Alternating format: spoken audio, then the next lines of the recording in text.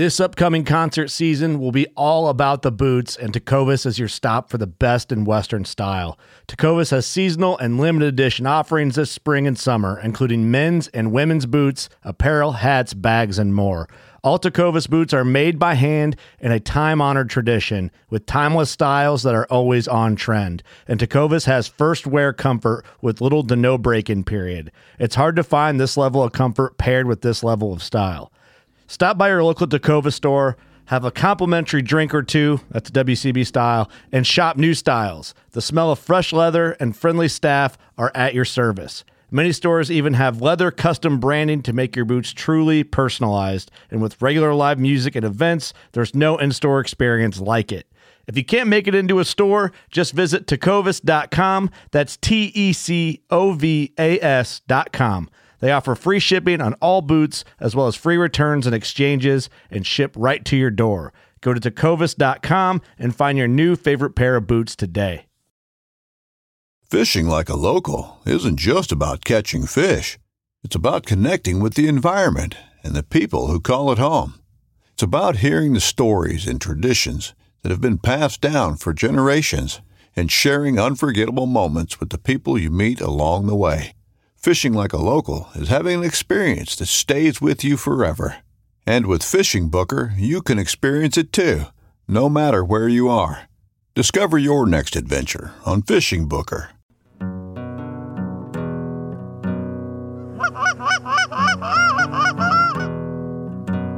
Oh, here we go, boys. Go.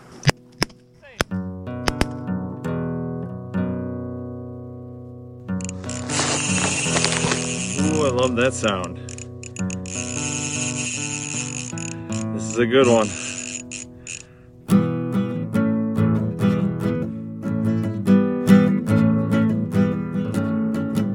Well, welcome everybody to the Full Scale Outdoors Podcast. I'm Dale Luganbill. Thank you very much for joining me.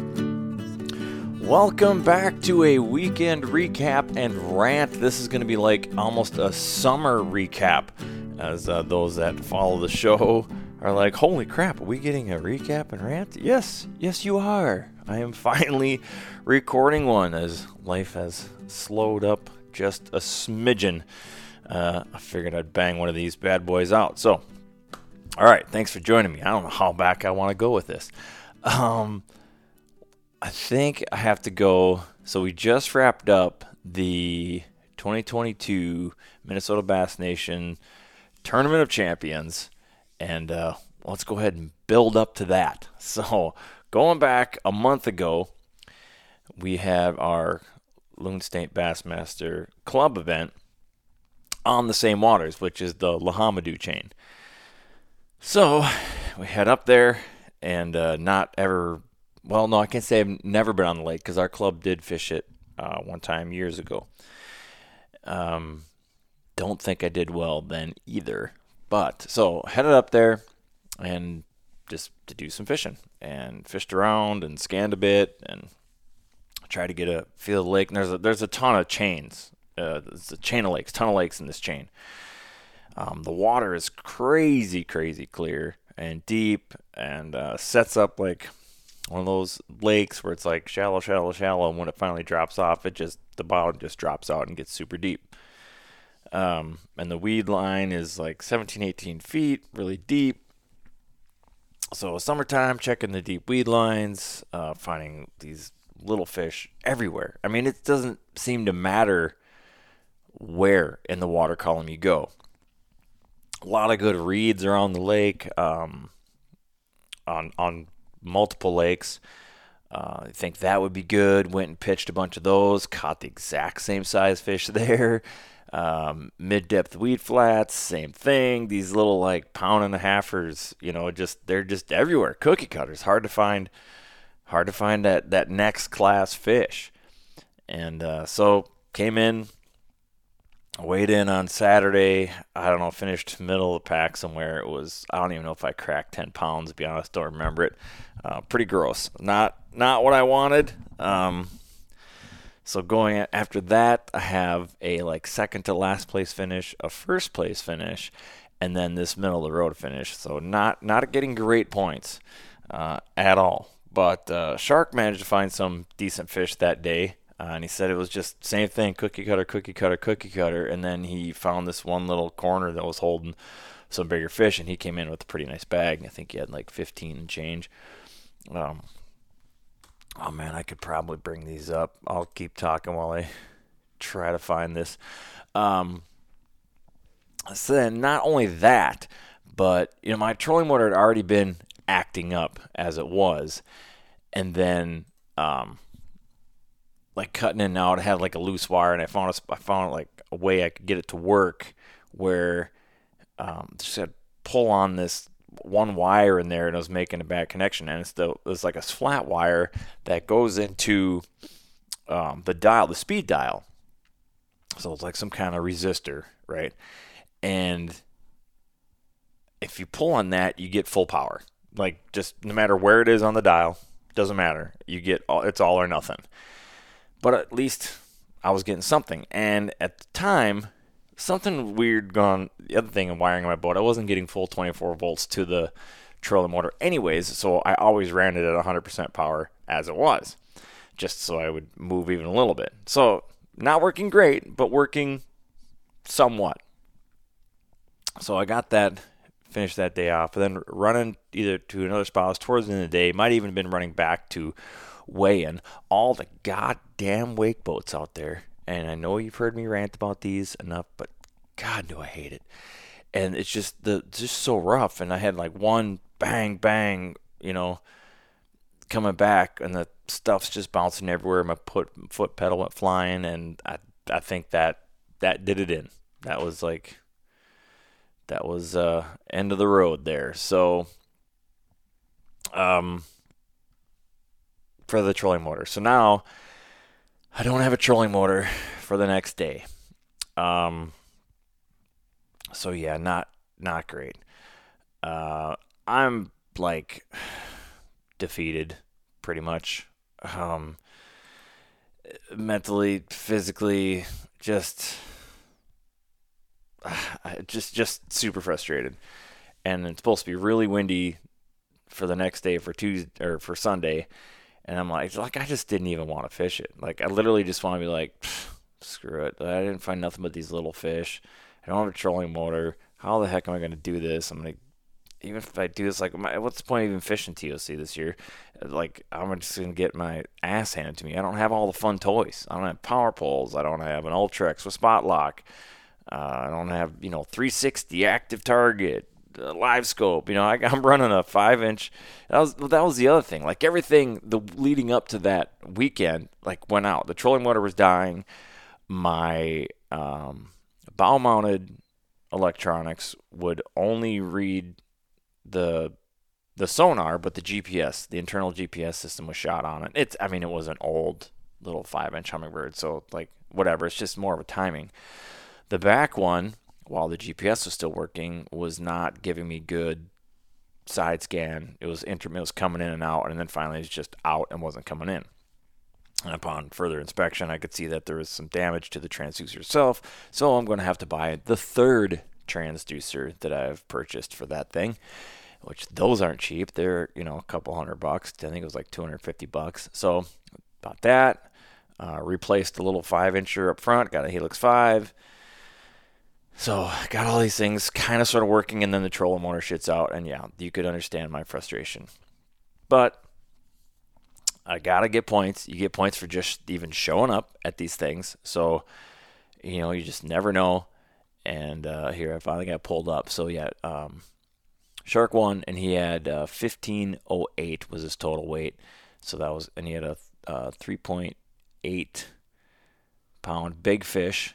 But Adam had big fish at 4.14. Nice 4-pounder. That was very nice. So then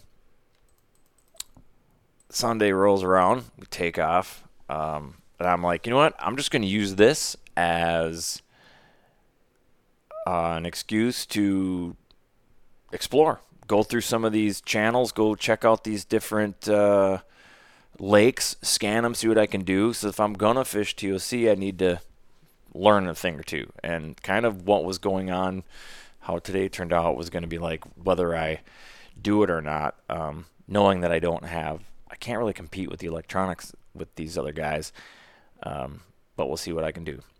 So I was looking at, the night before, I was looking at, some satellite images, and the very last lake in the chain on this one arm you can go down, because there's multiple directions that these lakes chain off.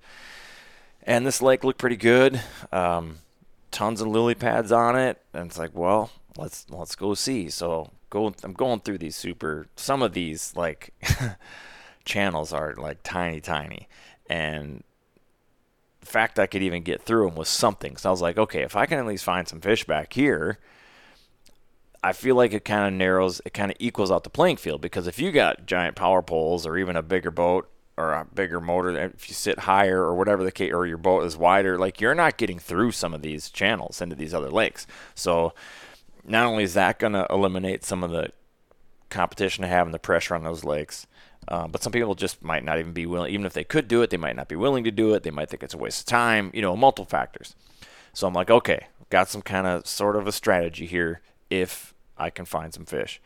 So I go all the way. I get into the last lake, and it looks great. I mean, there's pads everywhere. I start flipping, I'm frogging, I'm doing everything I can. I'm not getting any bites. I mean, it just looks great. The other thing interesting about this lake is the water clarity, and it flows into it, so it's kind of weird. But every other lake in the chain is like crystal clear. This one is like murky, not like really bad, but instead of 17-foot weed growth, it had like 7-foot weed growth, and then it's just like a big long ditch. Lake name was Jesse, and so the fish can pretty much only be one place. They're going to be in that those weeds on docks or in those lily pads. And so I'm working my way down, starting in the north, and it's windy, and boat control is definitely an issue. But I did borrow, thankfully, the other Dale in our club, Dale Youngquist, had a little like actual anchor, and I'm like, dude, I'll use that today, because at least if I find a spot and I want to like pick it apart, it's an anchor, poor man's power pole or whatever.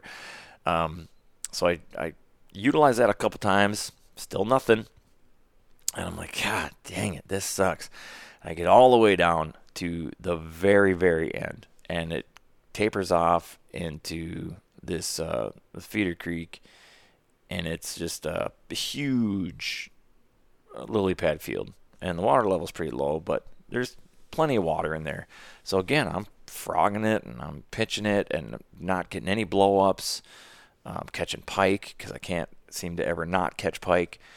And I'm trolling around, and then there's these two big clumps of like cabbage just like laid over, and there's a couple little pockets in there. I'm like, oh, something different, and it looks good. So I grab my heavier pitch and stuff. I think I have like a 3/4 ounce tungsten Texas rig, and I throw it that first little hole I put in there, fill tick, set the hook, and it just stops. Boom, like reel that thing in, and it's a nice fish.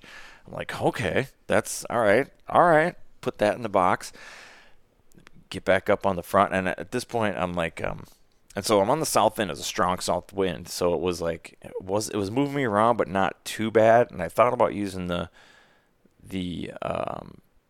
anchor. I don't think I was using the anchor yet. I don't think I was. I was just kind of like slowly drifting through, kind of a cross drift. Anyway, so I put that fish in the box, picked the next little opening, which is like, 18 inches from that one.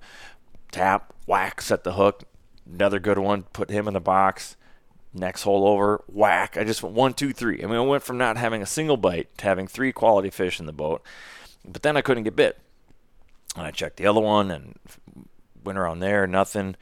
Went around the sides, posted up like an anchor to, then I put the anchor out so I didn't have to keep worrying about drifting in or getting too close. And nothing.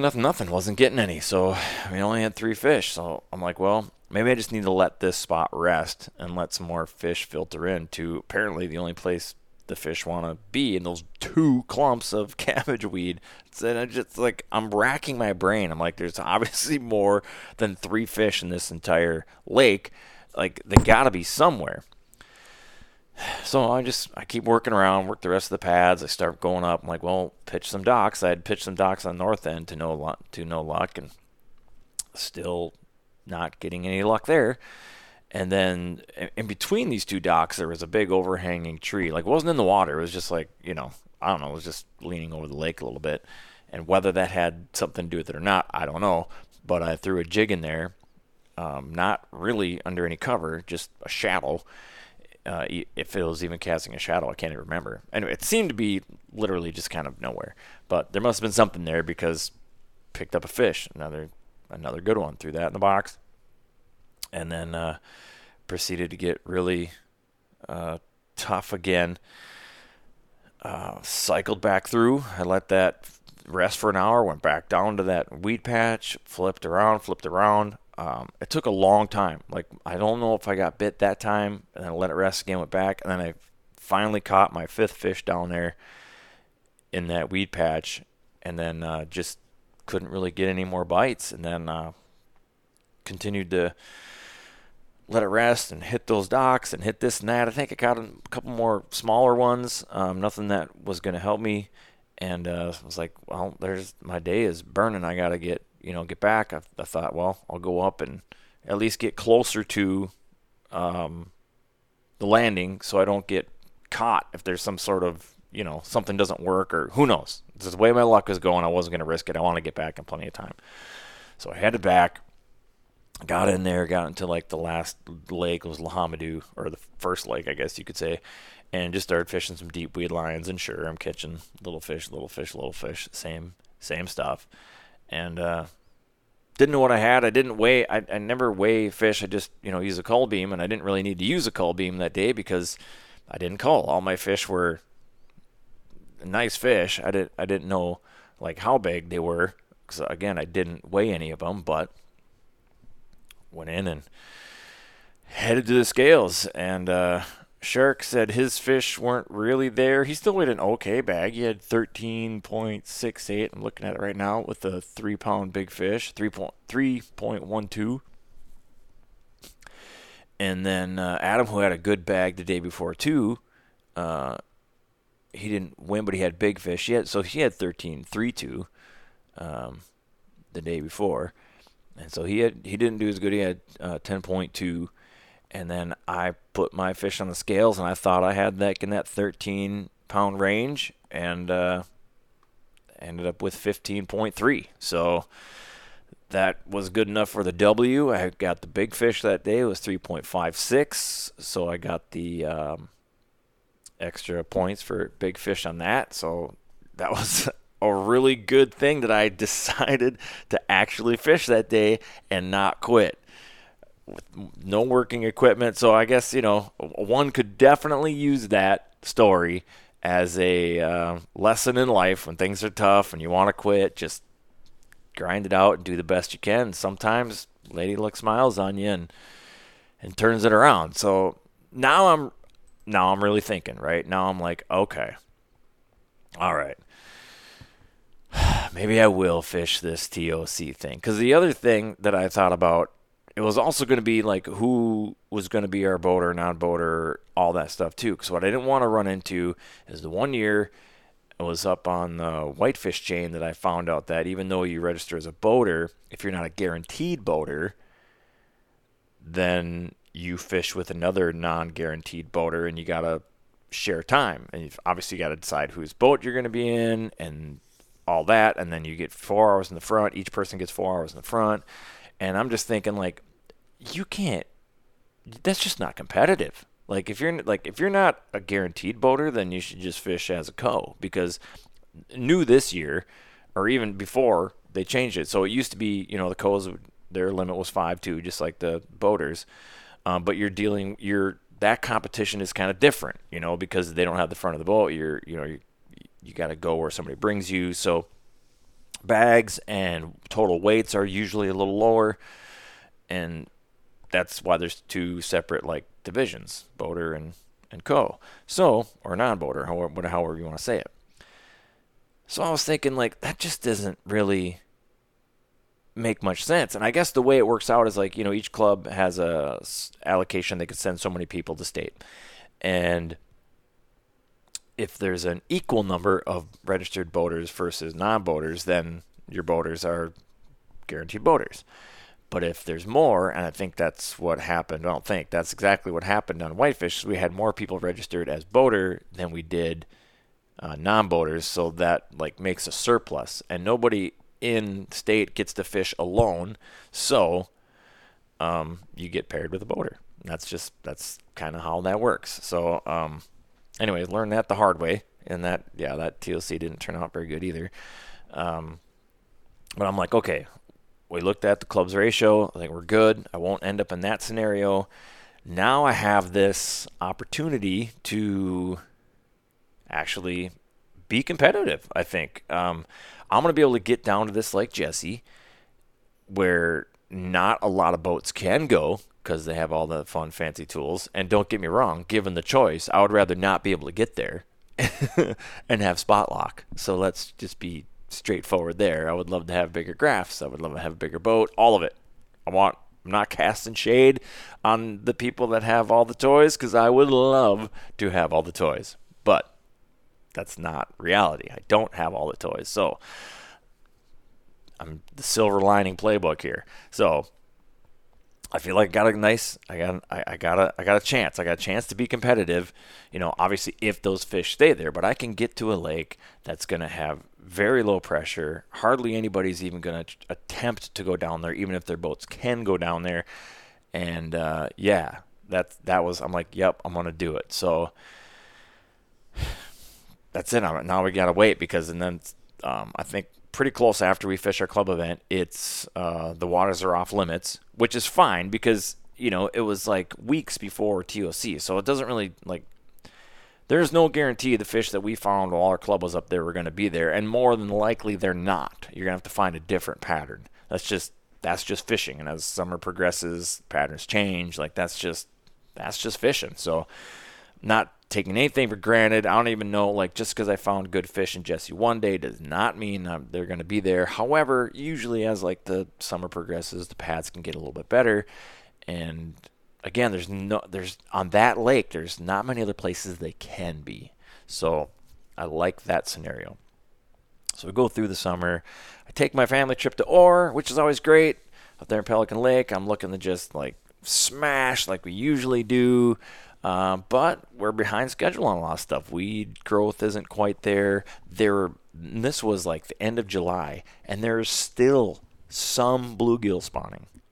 And the rock bass hadn't spawned out yet. So I caught a couple rock bass, cleaned them up, and they were just chock full of eggs yet. So definitely, easily a week and a half, if not a full 2 weeks behind schedule. And that just kind of had the bass scattered everywhere. They weren't, I caught fish every day and caught some good ones, but just it wasn't one of those trips that it usually is when we go, where it's just, 50, 100 fish a day kind of thing, because I really wanted to go up there and see if I could do 300 pounds. Well, that, let me tell you, it was not going to happen. I thought it was gonna, so I put the boat in like I usually do. I was like, all right, let's see how long it takes to catch my first fish, and I did a time check, and then by the time I caught my first fish, I think it had been 3 minutes, but in that time there was some, I didn't have stuff ready, I didn't have the scale ready and all that, so I had to get all that stuff ready, and so I should have done that first, because it would have been like a minute and a half before my first fish. And then I proceeded to catch, a few more. And I found good ones in there. Usually in that little bay, I only catch like little 1.5 pound, 2 pounders. It's full of them, but there's just not that many of them. But I actually caught 3 fish that were over 3 pounds in that bay. I was like, oh yeah, this is going to be a good week. And then it just slowed down after that. Like, it wasn't great. So it was a lot of fun. Still a lot of fun, though. Always tons of fun. It's just so beautiful up there. Love every minute. But the 300-pound thing, not going to happen. So then come back home, fishing around. I think I went down to Whitewater one more time, caught a few trout down there. And then getting ready for this, fast forward here to this TOC. So official practice starts the Saturday before, and so this is a Wednesday, Thursday, and if you qualify, Friday tournament. The top 25 will fish. The top 25 boaters, top 25 non-boaters will fish Friday. So practice, lakes become on limits again the Saturday before that, and then off limits by sundown Monday. Well, just how it worked out, I wasn't going to be able to get up there till Monday. So I get up there Monday, put in an honest day, like I really start, running kind of the stuff that I had before.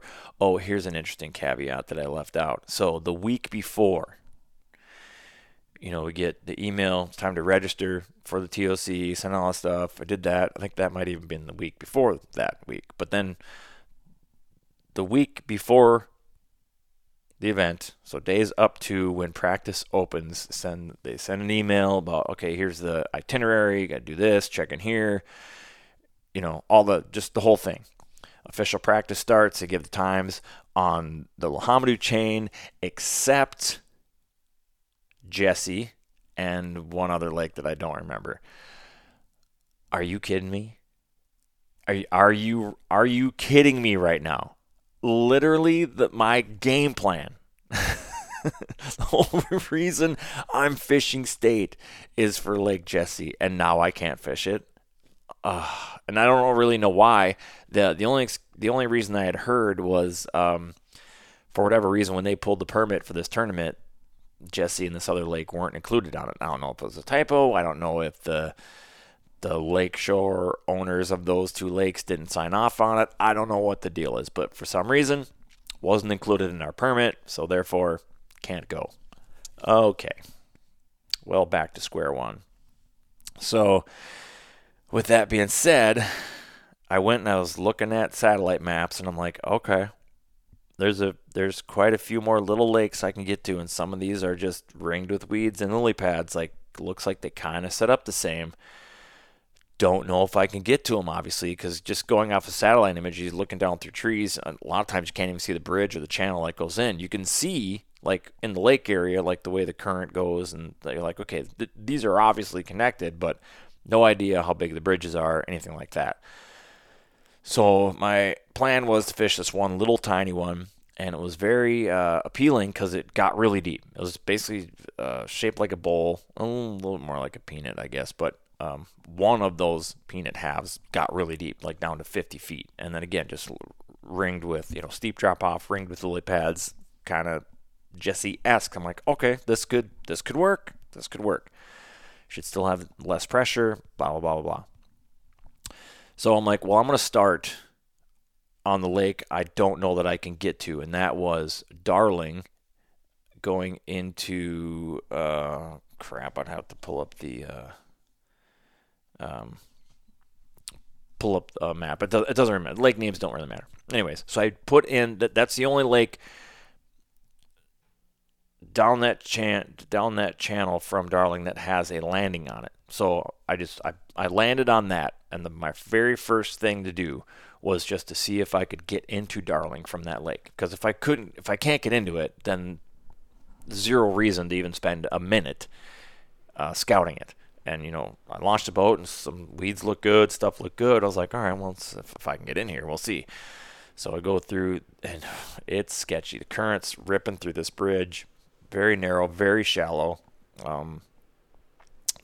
My lower unit bounced off a couple things. I had it trimmed up. In fact, I think I felt the bottom of the boat even scrape over. There's this weird, like, concrete footing thing that goes all the way across, kind of, before you get to the actual bridge itself. But I get over that, and it's just fast current, rocks, and there's this big, sharp, like 90-degree turn in the creek, in the channel, if you will. And it actually kind of is bored out there. It's a little deeper. Tons of bluegills in there. I'm sure there's fish in there, but pretty hard to fish it. So, by this time, I'd also replaced my trolling motor with a used one that I'd found, which was nice. Nice, but it was a Minn Maxim, which is what I had before. A little bit of an upgrade. Went to an 80-pound thrust instead of the 74. I think I had 72, 74, whatever the hell it was, 70-something, to an 80, which is great, except for it was a 60-inch shaft. So it's crazy long. So it sticks way down in there. So when you go through real shallow areas, you got to kind of like pick up on the trolling motor. So that's kind of a pain in the butt. But whatever. So I get through there, and I just use the trolling motor to navigate my way down this, and it's a fairly long stretch of this creek, and then Also now I come to the next bridge that goes into Darling. I'm going with the current, and that one's super tight fit, but I make it. It's plenty of room on the sides, but it's very low ceiling, but I make it. The good thing is when I sit up tall in my chair, I'm taller than my outboard even when it's trimmed up. So if my head doesn't hit, my trolling motor won't hit. So that's good. I can make it through, and it's just like the delta there where it comes into Darling is like super, super shallow. Inches of water, dude. And I have to hug the shoreline this one spot just to get through. Almost got hung up, but didn't, thank God. And so officially made it through. And then there's a boat sitting there fishing that current as it dumps out. And lo and behold, who do I see? A shark himself sitting there. And I see him catch like 3, but they're the dinkers. You know, he's like, dude, they're down. I can see big ones because he has like a 360 or whatever. He's got the fun stuff. And he's like, I can't get him to bite. I'm like, yeah, well, I said, well, now I got to turn around and see if I can make it up. I made it this far. He's like, all right. So I turn around, go back up there. Got to use the trolling motor to get through that super shallow area. And then once I get through there, now that I've done it with the trolling, I'm like, I think I can just use the big motor trimmed up to get through all the way. So once I get deep enough, stow the trolling motor away because I had to put it down to get under that bridge because it was so low. And then I just fire up the big motor, and yep, I'm able to just trim up, and I work that whole way. Now, when I get back to where it dumps out of that lake that I put the boat in, where that current is just, I mean, it's ripping. Even if I could use the trolling motor, because there's no way I could, because I'd have to use it on 10, and you know, when you don't have it locked in place, and I can't have it locked in place, I have to pick it up because it's so shallow. When you crank that thing at 10, it wants to walk right up out of the water. So that trolling motor was out, so I was like, I'm going to have to just trim up as far as I can and give it just enough power. So anybody's ever, you know, when you drive a boat and you're trimmed up and you give it too much power, it actually, because your prop is pointed up at the surface of the water, so it actually pushes the back end of your boat down, so you dig in deeper. So you got to find this like happy spot where it's like you got enough power to go forward, but you're not digging down, and you're trimmed up enough where you still got some power. And it was a thing, but I feathered it. I got it to where it was good. And I mean, I was making progress, but not much. Like, you're looking at the bridge as I'm going through it, and it looks like you're standing still, but you're like, okay, I'm moving. I don't care how slow, as long as I'm still moving. And then once you get through that bridge and you're coming up to where that big concrete like footing thing was, you have enough momentum that I can actually kill the motor, trim up the rest of the way, slide over that, and then as soon as you get back down, drop it down, start up, take off.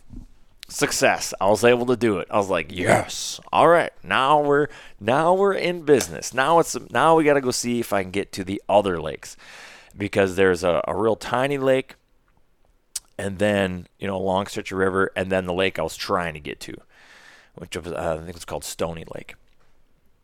And so as I motor across the lake, and I'm coming up to the next bridge, and I'm like, yeah, not as much current, but I don't know that I'm going to fit through that. I mean, this is more of a culvert than it is like a bridge. Well, let's just see what happens. So I get up there, and could see a bunch of fish, again, in that downstream current. So I trim it up, and I go through there. Again, the current's not nearly as fast, which is nice. And I fit. I mean, just a few inches on top, a few inches on the sides, but I fit. So I get through, get that first lake, and it's like super weedy, but then again, it's like just a wall of weeds, and then it drops down to like 25, 30 feet or something. Didn't fish, so I just wanted to get up in my other spot. And so I get up there. Because right now I just want to look. I'm just like, I'm not even really fishing. I'm just like, I want to look. I want to see what I can get to, look around. And so I get up in the Stony Lake, and it looks great. Clean water, though. It wasn't murky. I was kind of hoping it'd be murky again, like Jesse, but it was still really clean water, so deep weed line. And the one, like the bottom half of it is much shallower. What was weird, though, is like you'd get down to like 10, 12 feet. There wasn't any weeds. So weed growth there was like in that 7, 8 feet, but the weeds weren't great, like out deep. And then it got real kind of nasty. And then some of the lily pads look decent. But anyway, so I get through that. There's like a real shallow saddle area. You get through that, and then that's in that the deeper section, which drops down to 50 feet. Tuck back in the corners, nice little lily pad patch. I'm like, all right, I'm going to start there. And man, it looks great when like bunch of choked out weeds and stuff when you get there, but right up to the edge of it, because the lily pads choke out anything else that wants to grow there, it's open underneath. So I start flipping around, and the whole time I'm hearing bluegills snapping and popping. It's kind of what you want to hear when you're fishing pads. And I'm like, this should be good. I pitched all over that place. I couldn't get a single bite. I think I had one bite, and it was a little one. Lost it, but I could see him. I'm like, well, he wasn't even that big. So I'm like, all right, back out of there. I try this big, deep weed line, and I'm trying drop shots and everything else and jigs, and I'm not getting bit. And these 2 loons come up to me. 3 technically. Well, yeah, 3 eventually. It was like an adult loon and a baby, and then another baby joined them. And they literally came up to the boat and started begging. And I don't even follow me on social media, but I posted pictures. I got some great pictures of them. I mean, it's not often you get that close to loons, but obviously the people on this lake, like that have cabins on this lake, are feeding them, because they don't just do that out of the blue. This is definitely a habit, which is kind of cool. Also kind of annoying, because when you go to reel your bait in or cast your bait, like they go for it. Like the last thing I want to do is hook a damn loon. But anyway, so when any bites there, so I go back to the lower section of it, and I fish some pads. I come around this section, and it's like as I'm working my way around, there's these clumps of weeds and like bare sand spots, and I was throwing a chatterbait around and finally hooked up, and it was a 3-pound fish. I was like, okay, now we're talking. Pitched the rest of that stuff, worked that whole area, caught one more like 2-pounder, and the south side of this lake, the pads just look amazing. There's a good 4, if not 5 feet of water underneath these pads. It's dark. It's beautiful. The only thing I would catch in there is pike, or I'd get cut off by pike all the time. And I'm like, what in the heck? So I get through there, and I'm like, well, I caught one good one, but this isn't great. It's not what I'd hoped. I was hoping I was going to find another lake like Jesse, and that was not the case. I'm like, well, I better have a backup plan. So I went back to the landing, put the boat on the trailer, and then drove to another landing. I didn't have to go through that channel nonsense again. And then I dumped in on Carlos, which is a really big lake. Like Lahamadu and Carlos are the 2 main lakes. They're pretty good size.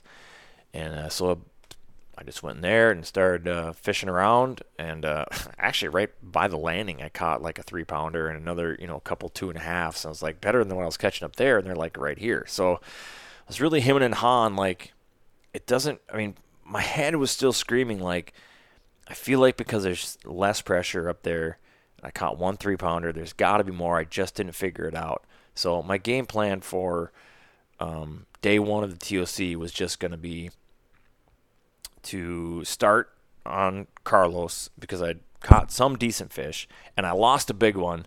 Like he jumped out, a nice one, real nice, on this one weed patch, and I barely had him on. It was just enough. He came up, one head shake. I'm like, all right. So that was Monday. Tuesday is off limits again. Then you go to the meeting for the TOC meeting and all that stuff, and then it's Wednesday it starts. So I dropped the pin on that one small patch of reeds. I'm like, hopefully this guy lives here. This is my starting point. I'm going to come right here and go, and just start there. See what I can do. And then if I have a bag of like smaller ones I was thinking like noon, because I needed it took me about a half hour to get from Carlos all the way to Stony through all the channels and everything, which isn't bad. But that's an hour of fishing you don't get there and back. And also in case something, want to give myself enough time. So in my head, I'm like, okay, I have an hour before weigh-in. I need to be back. And my draw for day 1 was 5th flight, like 86th or something like that. I wasn't taking off anytime soon. So we didn't weigh in till 4 o'clock. The first flight weighs in at 3. So we weighed in at 4.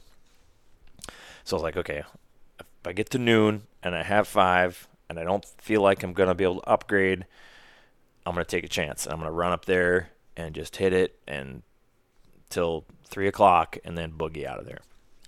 And so my was John Morales, who, if you've been a long-time listener of the Full Scale Outdoors podcast, I've had him on before. And we've been meaning to fish together for years. It's just our schedules haven't aligned. And so now we get to fish together during a tournament. It was awesome. Had a ton of fun. And we were sharing some notes and that. And he was all on board. He's like, I like it. Let's do it. So we went out, and it wasn't fast and furious. I did catch a fish off that first, pretty quickly. I caught my first fish, but it was just like a 2-pounder, one of them cookie cutter ones, if it was even 2 pounds. And then hit the backside of it, and then John catches a good one. I don't know if it was quite 3. It was like 2 3/4. It was a decent fish, and I'm thinking, I don't think that's the one I lost, but he did get a good one. We got 2 nice ones there. I was like, okay, this might be a good pattern. And then it kind of slowed down, and he did break off on a couple nice fish, and then I caught a couple more.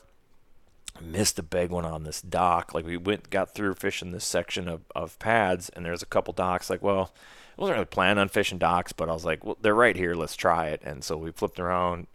John caught one, and there's this one dock that comes out and then kind of comes to a T, and it actually had 2 sets of stairs on it, and the backside of it real close to shore, and it was slightly deeper than some of the other docks were around. They were crazy shallow that I had checked in practice.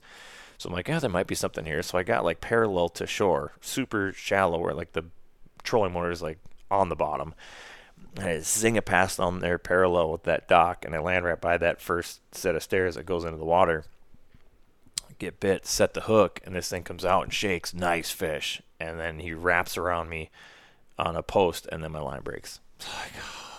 Oh, so mad. So mad.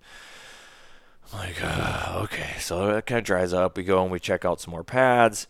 We catch a few. He rips off 3 really quick, and going in between pad sections. Okay, and he caught on a swim jig, and I was using a chatterbait and only get northern, so I switched to a swim jig.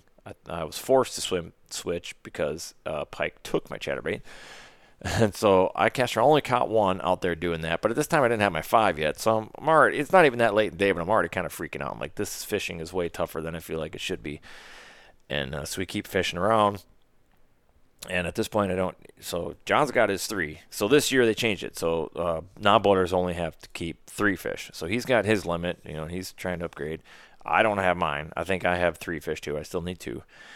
And it gets to be that, it's getting late. It's after 11. Nothing really's happened. I'm like, okay, we need to make a choice. We cycle back over to our place we first started, tried to pick up some new ones there. That didn't really work.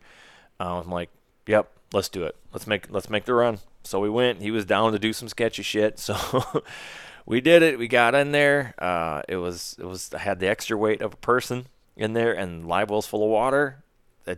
Believe it or not, that's how shallow this is. It did make a difference, but I was still able to get up in there. So we go all the way up into Stony, fishing around. I go straight to where I caught that 3-pounder. Nothing doing, not getting anything in those pads. And John's like, let's fish the deep weed line. I'm like, all right. And then we actually started catching some fish there, which I wasn't catching them on Monday, but we were getting them now. So I was able to get my 5. They weren't big.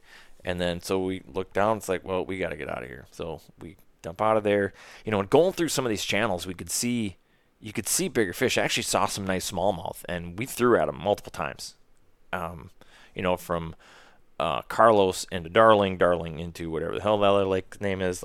We saw them multiple times. We just could never get them to bite. But it's just cool knowing they're there, but also frustrating.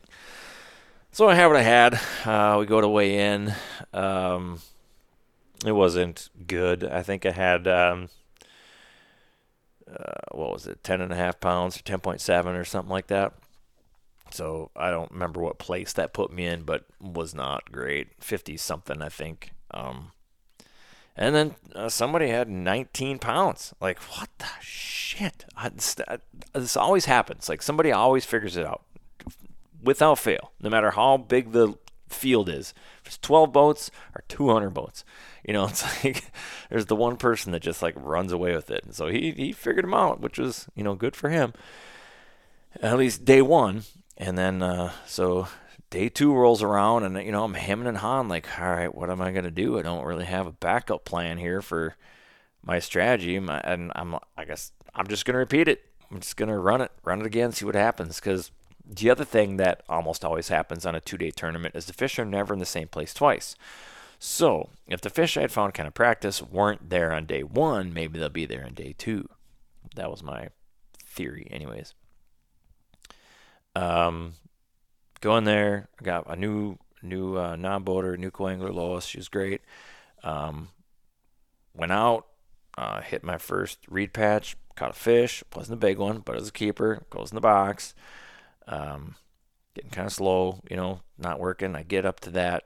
I think I'd put a couple in the box. I don't really remember. I get to that spot where I lost that big bass, and I was like, well, this is where I lost that big bass yesterday. And I swear to God, I made the exact same cast. And sure as shit, I get bit. I set the hook. He comes out. He jumps. It's the same fish. Or he looks like the same fish. It's a big one. He comes up, shakes his head one time, spits the bait. Gone. Unbelievable. Just so stinking mad. So I thought about going back down, back up to those other reeds where we had some success, but it wasn't really that great. In the back of my mind, I'm just like, I still feel like that Stony Lake has big fish in it. We just didn't crack the nut. So we make the decision to make the run. So I go up there, and as we're coming in, we're leaving Carlos going into Darling. And going by, idling through, and there's a big smallmouth. Like, oh, there's a big smallmouth right there. And so Lois was like, well, let's try to catch it. I'm like, we did that yesterday. They don't ever bite. Once they see the boat, forget it. She's like, oh, just try it. I'm like, all right, fine. I hadn't gone through the bridge yet. I'm like, yeah, screw it. Put the boat in reverse. And I'm like, if I'm going to do it, I'm going to go way around. So I backed up way off to like my left, swooped way around. There was a boat that was fishing like the outflow. That we weren't close to them. They were there, in deeper water, fishing the edge. And there's another boat working the upstream side on the other side of the bridge.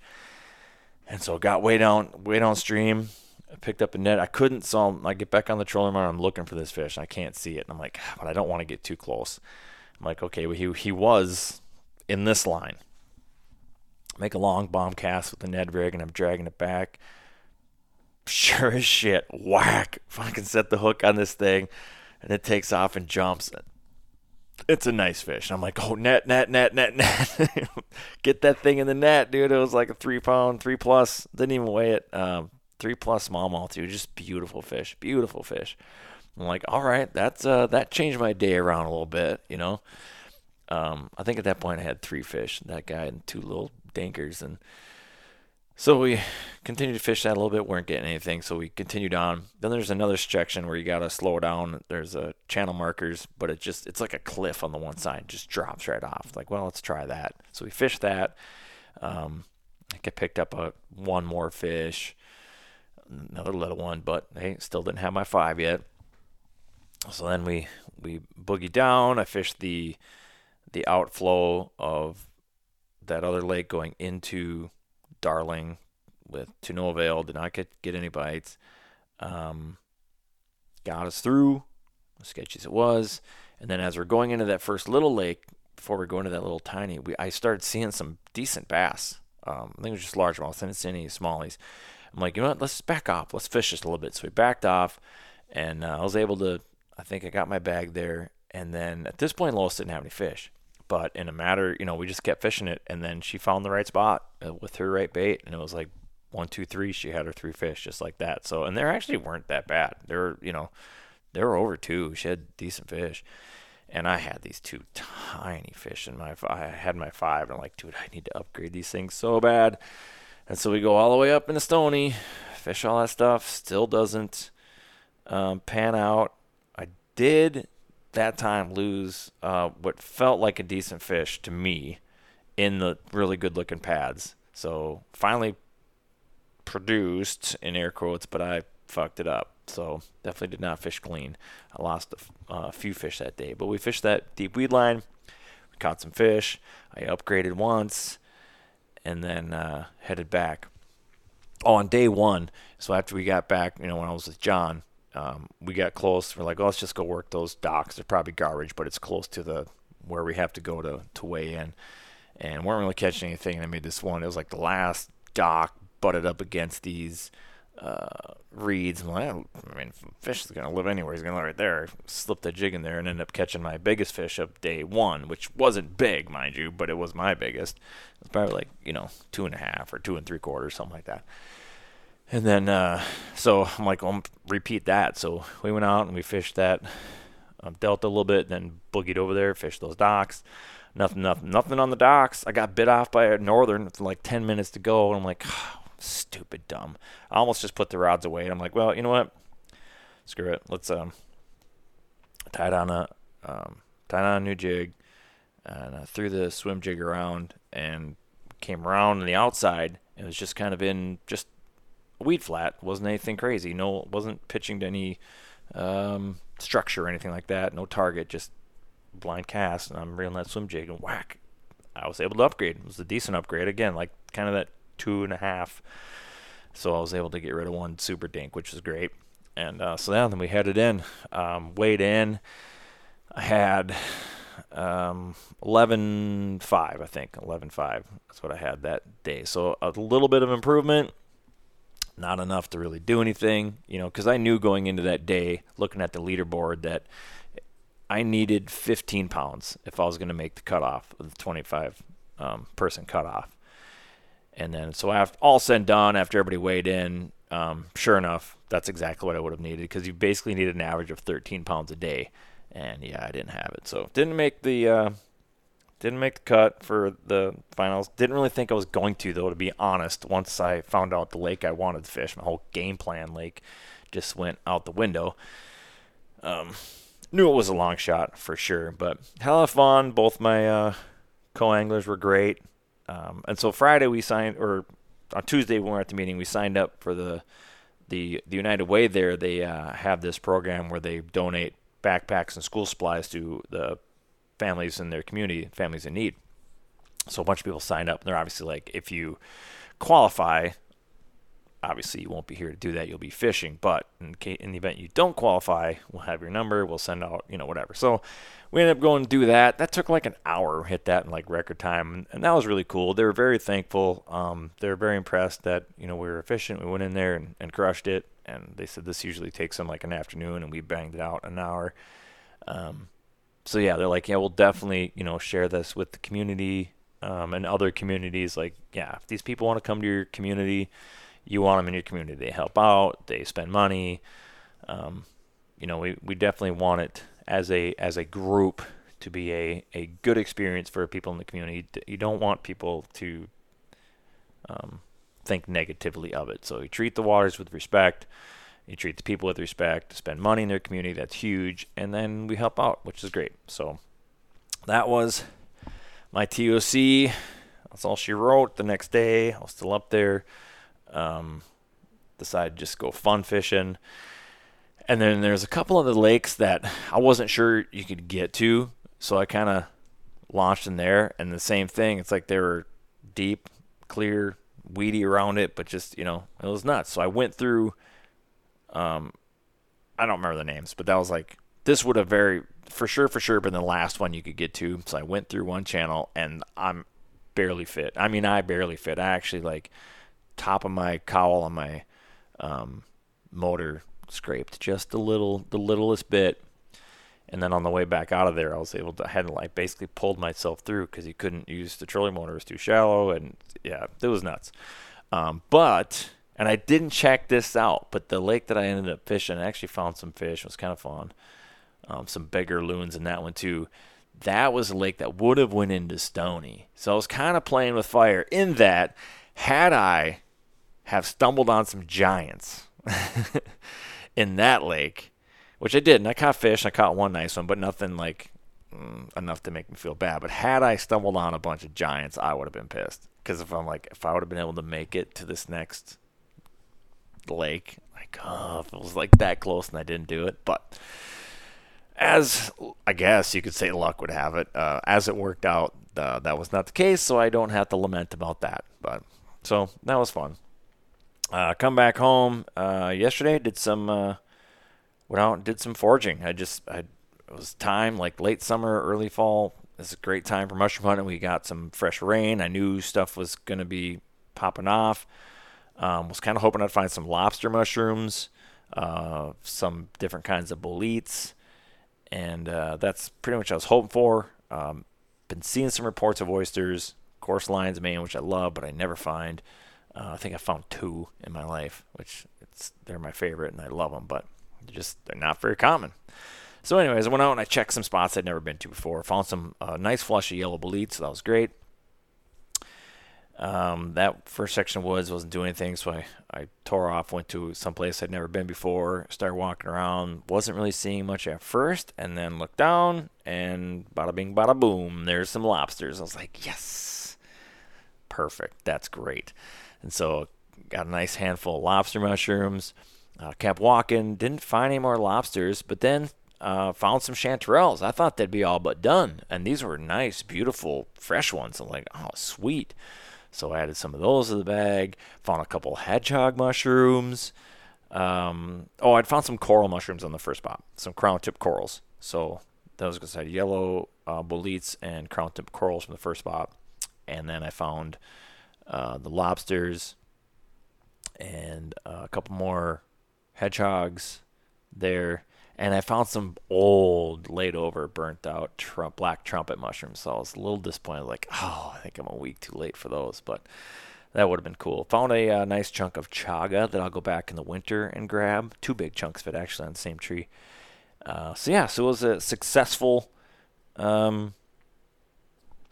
mushroom foray. I think I'm going to try my hand tonight at some mushroom ravioli. Head over to my daughter's house. Some wild mushroom ravioli. So that should be pretty good. I hope. Hope I don't screw it up, but we'll see what happens.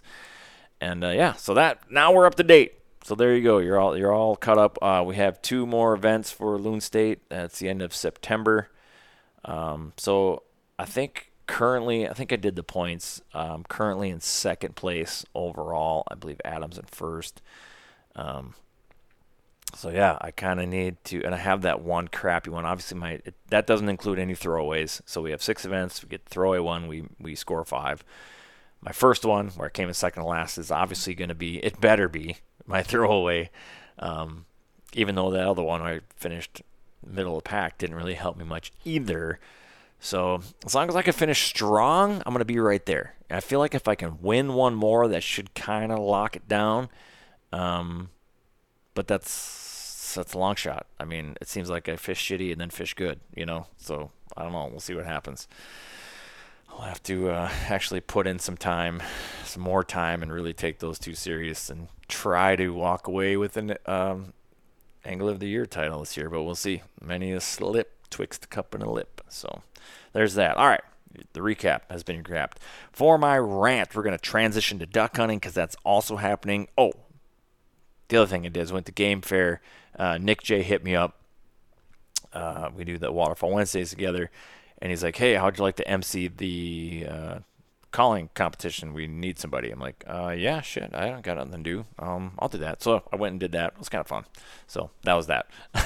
Just a side note forgot about.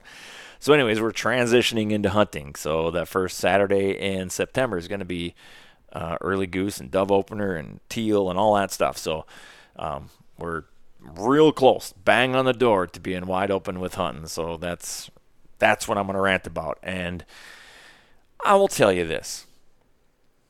Duck and goose hunters, waterfowl hunters in general, over the years are becoming the biggest batch of crybabies out there. I mean, they're giving walleye fishermen a run for their money when it comes to excuses as to why they're not successful. In this latest whining session, this guy goes on, Minnesota Waterfowlers or whatever the fuck page it was.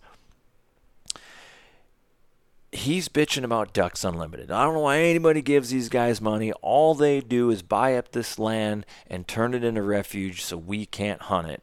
And it locks up these birds, and it doesn't mean any extra birds for us or whatever. Like, that was his big bitch. And I'm just like, are you serious? You're seriously blaming a duck conservation group made up of duck hunters for your lack of success.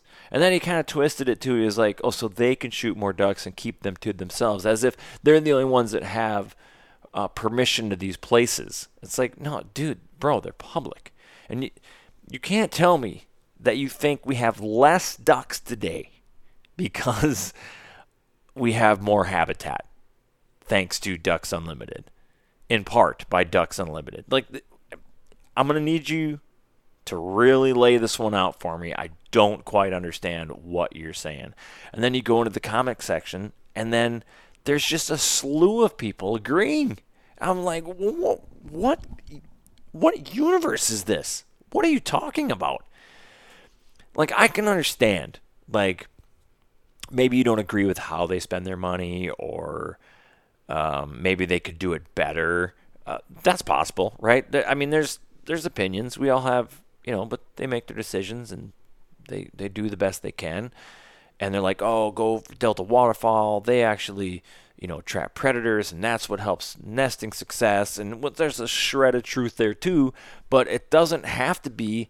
And this just goes right back to like where we are politically and socially, where it's like it's all or nothing. It's A or B. Like, if it's A, then it can't be B, or vice versa. And it's like, oh my God. And if you're A, then you're against B, and if B, you're against A, and it's an entire shit show. So it's like, it doesn't have to be DU or Delta. I'm glad there's both because they're handling two different parts of it. Like, perfect. That's great. And then, then they always like to call out, Vandemore at Habitat Flats because he's making all this habitat for him, and he's flooding agriculture fields. And so everybody south of him, it's like, oh, they stop all the Missouri, they stop all the ducks. You're in Arkansas, we don't get any ducks anymore. Come down here and you'll see for yourself, and blah, blah, blah, blah. There's a couple problems with that. The guys that say, like, come down and see for yourself, we just don't get the ducks like we used to, or the northern guys are keeping all the ducks for themselves. One, I've been in Arkansas. I've guided for snow geese down there, and there's a shit ton of ducks. I mean, maybe it's less than what they're used to, because I don't know what they're used to, but when I was there was a shit ton of ducks. There was fields full. And here's the thing, a lot of these guys down in Arkansas, like, do the timber mallard hunts. Well, I didn't do any of that. I didn't look at it, but I can tell you there was a shit ton in the fields.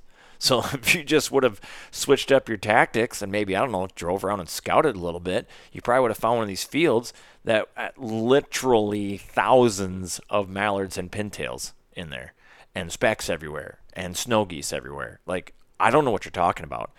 And who knows, maybe the climate change is maybe they don't have to go as far south. But I don't know how much of that I believe in one way or the other.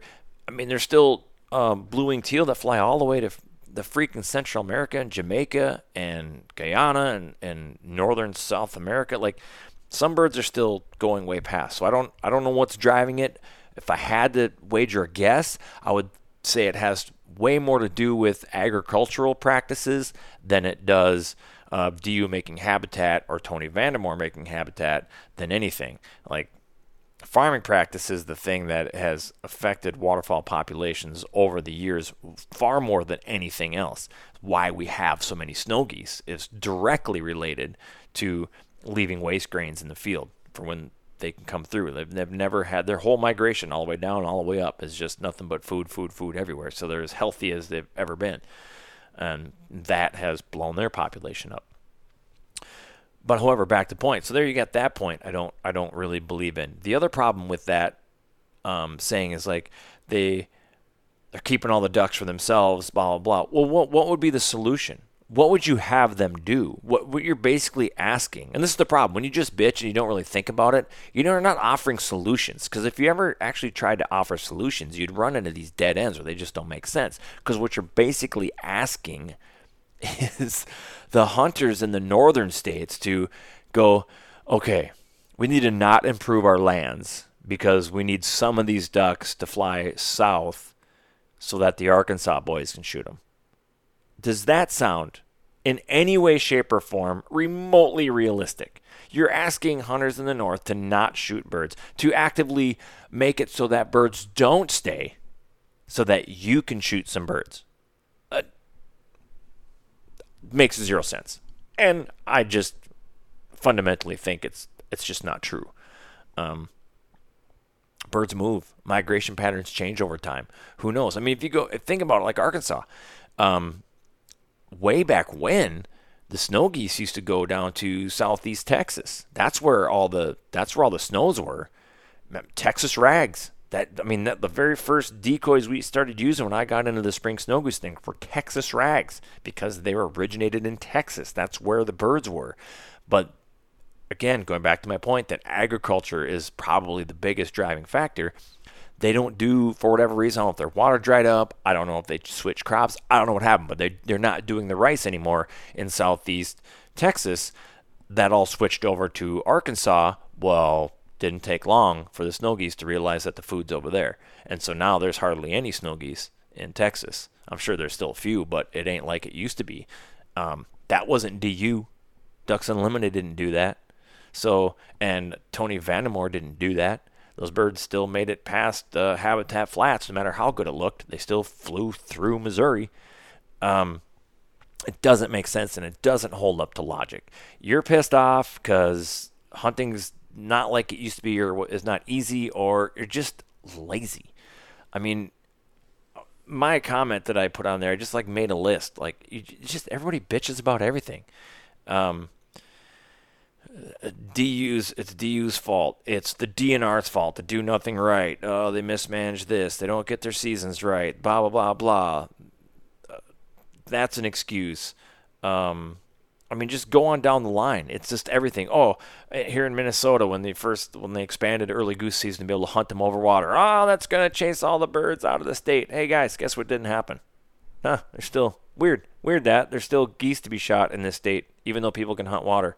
Crazy. Oh, we want a teal season. That's going to push all the geese out. It's going to push all the ducks out early. Hey, look, guess what didn't happen? It boggles my mind. It's always have excuses and never any solutions, and it just doesn't even hold up to scrutiny. I would like to go and challenge you to be literally, if you can get out of your own way for a moment, the last 20 years, I could be wrong on that, but probably pretty damn close to 20 years, under the federal framework, we've had the most liberal season we can get. We're getting this full 60 days, 6 ducks. And, within that, some species, canvasback maybe 1 or 2 or something like that. Bluebills 1 or 2 or something like that. But for the most part, you're getting the full 60 days, 6 ducks, and that's just how it goes. I mean, I would say, outside of going out and seeing the skies black with foul, as people talk about at one point in time, it may not be that, but I'd say we're damn close to being in the good old days right now when it comes to duck numbers. And things that are out of our control, whether they have good nesting success, good weather, for nesting, and then farming practices. Those are the 2 things that drive it. It's not Hunter Harvest. It's not Ducks Unlimited, Delta Waterfowl, Tony Vandemore, Missouri Hunters, or whatever excuse you think you're going to get. It's not that. Things change. This world is not static, and if you don't change with it, you're going to be the dodo, and you're going to go extinct. You can piss and moan all you want about how it used to be better. Pick random date on the calendar, insert here. But does that put more ducks in your bag? No. So just go figure it out. All right? Make a move. I don't know what else to tell you. You can sit in the same slough and not look at ducks, or you can put some miles on and go, oh, we can't get permission because the outfitters have all the land locked up. Also not true. Listen, I had a terrible season last year for getting permissions. I got turned down more than I ever have. And hopefully it's better this year, but we'll see. I'm not bitching about it. It just is what it is. And you want to know who fucks it up? It's hunters. It isn't outfitters. It's other people that leave ruts in the field, that don't pick up their shit. I just heard some stories at Game Fair where people hunt when they don't have permission, so it's trespass. And it's chances are that hunter would have let you hunt it, but because you didn't ask, now not only do you not get to hunt it, but he's not going to let anybody else hunt it. That's what fucks it up. And I would also, and this is speculation, I'll be the first person to agree, but I would be willing to put money down. I would make a wager that the same people, at least a percentage of, that bitch about not having a successful duck or goose season for all the reasons that we just listed are probably some of the same people that don't pick up their shit, that leave ruts in the field, and that screw it up for the rest of us. Because piss them on all I want. And even if you're right, does that change anything? You're still going to have to, even if those reasons were accurate, which are not, but even if they were, what are you going to do with that information? Change the way you hunt. Go where the birds are. Or, I don't know, maybe be politically active or active in your community. Go make the change. You don't think Ducks Unlimited or Delta Waterfowl is doing it the right way? Well, fucking start your own then. If you have all the answers, go fucking do it. Figure it out. You're the genius. Put in the legwork, and then you can have it the way you want it. But no, I know you won't. You're just going to sit there and bitch and moan because it's super easy to bitch and not do anything. It's way easier to be a victim than it is just go up there and change it for yourself. What's the old meme? Life is not a television show. You got to get up and change it yourself. Or it's not a remote, or however the fuck I fucked it up, but you know what I'm trying to say. So that's that. All right, everybody. Thanks again. Sorry it's been so long. I will try to stay up to date and get these things rocking and rolling yet again on a regular basis. Thanks for sticking out. I appreciate each and every one of you. If you guys are on TikTok, find me on TikTok. I'm trying to get up there to have enough followers so I can start doing some live stuff. I would appreciate it. So head over to TikTok. If you do that, find me and give me a follow. I would appreciate it. All right, everybody. Whatever your passion, pursue it full scale.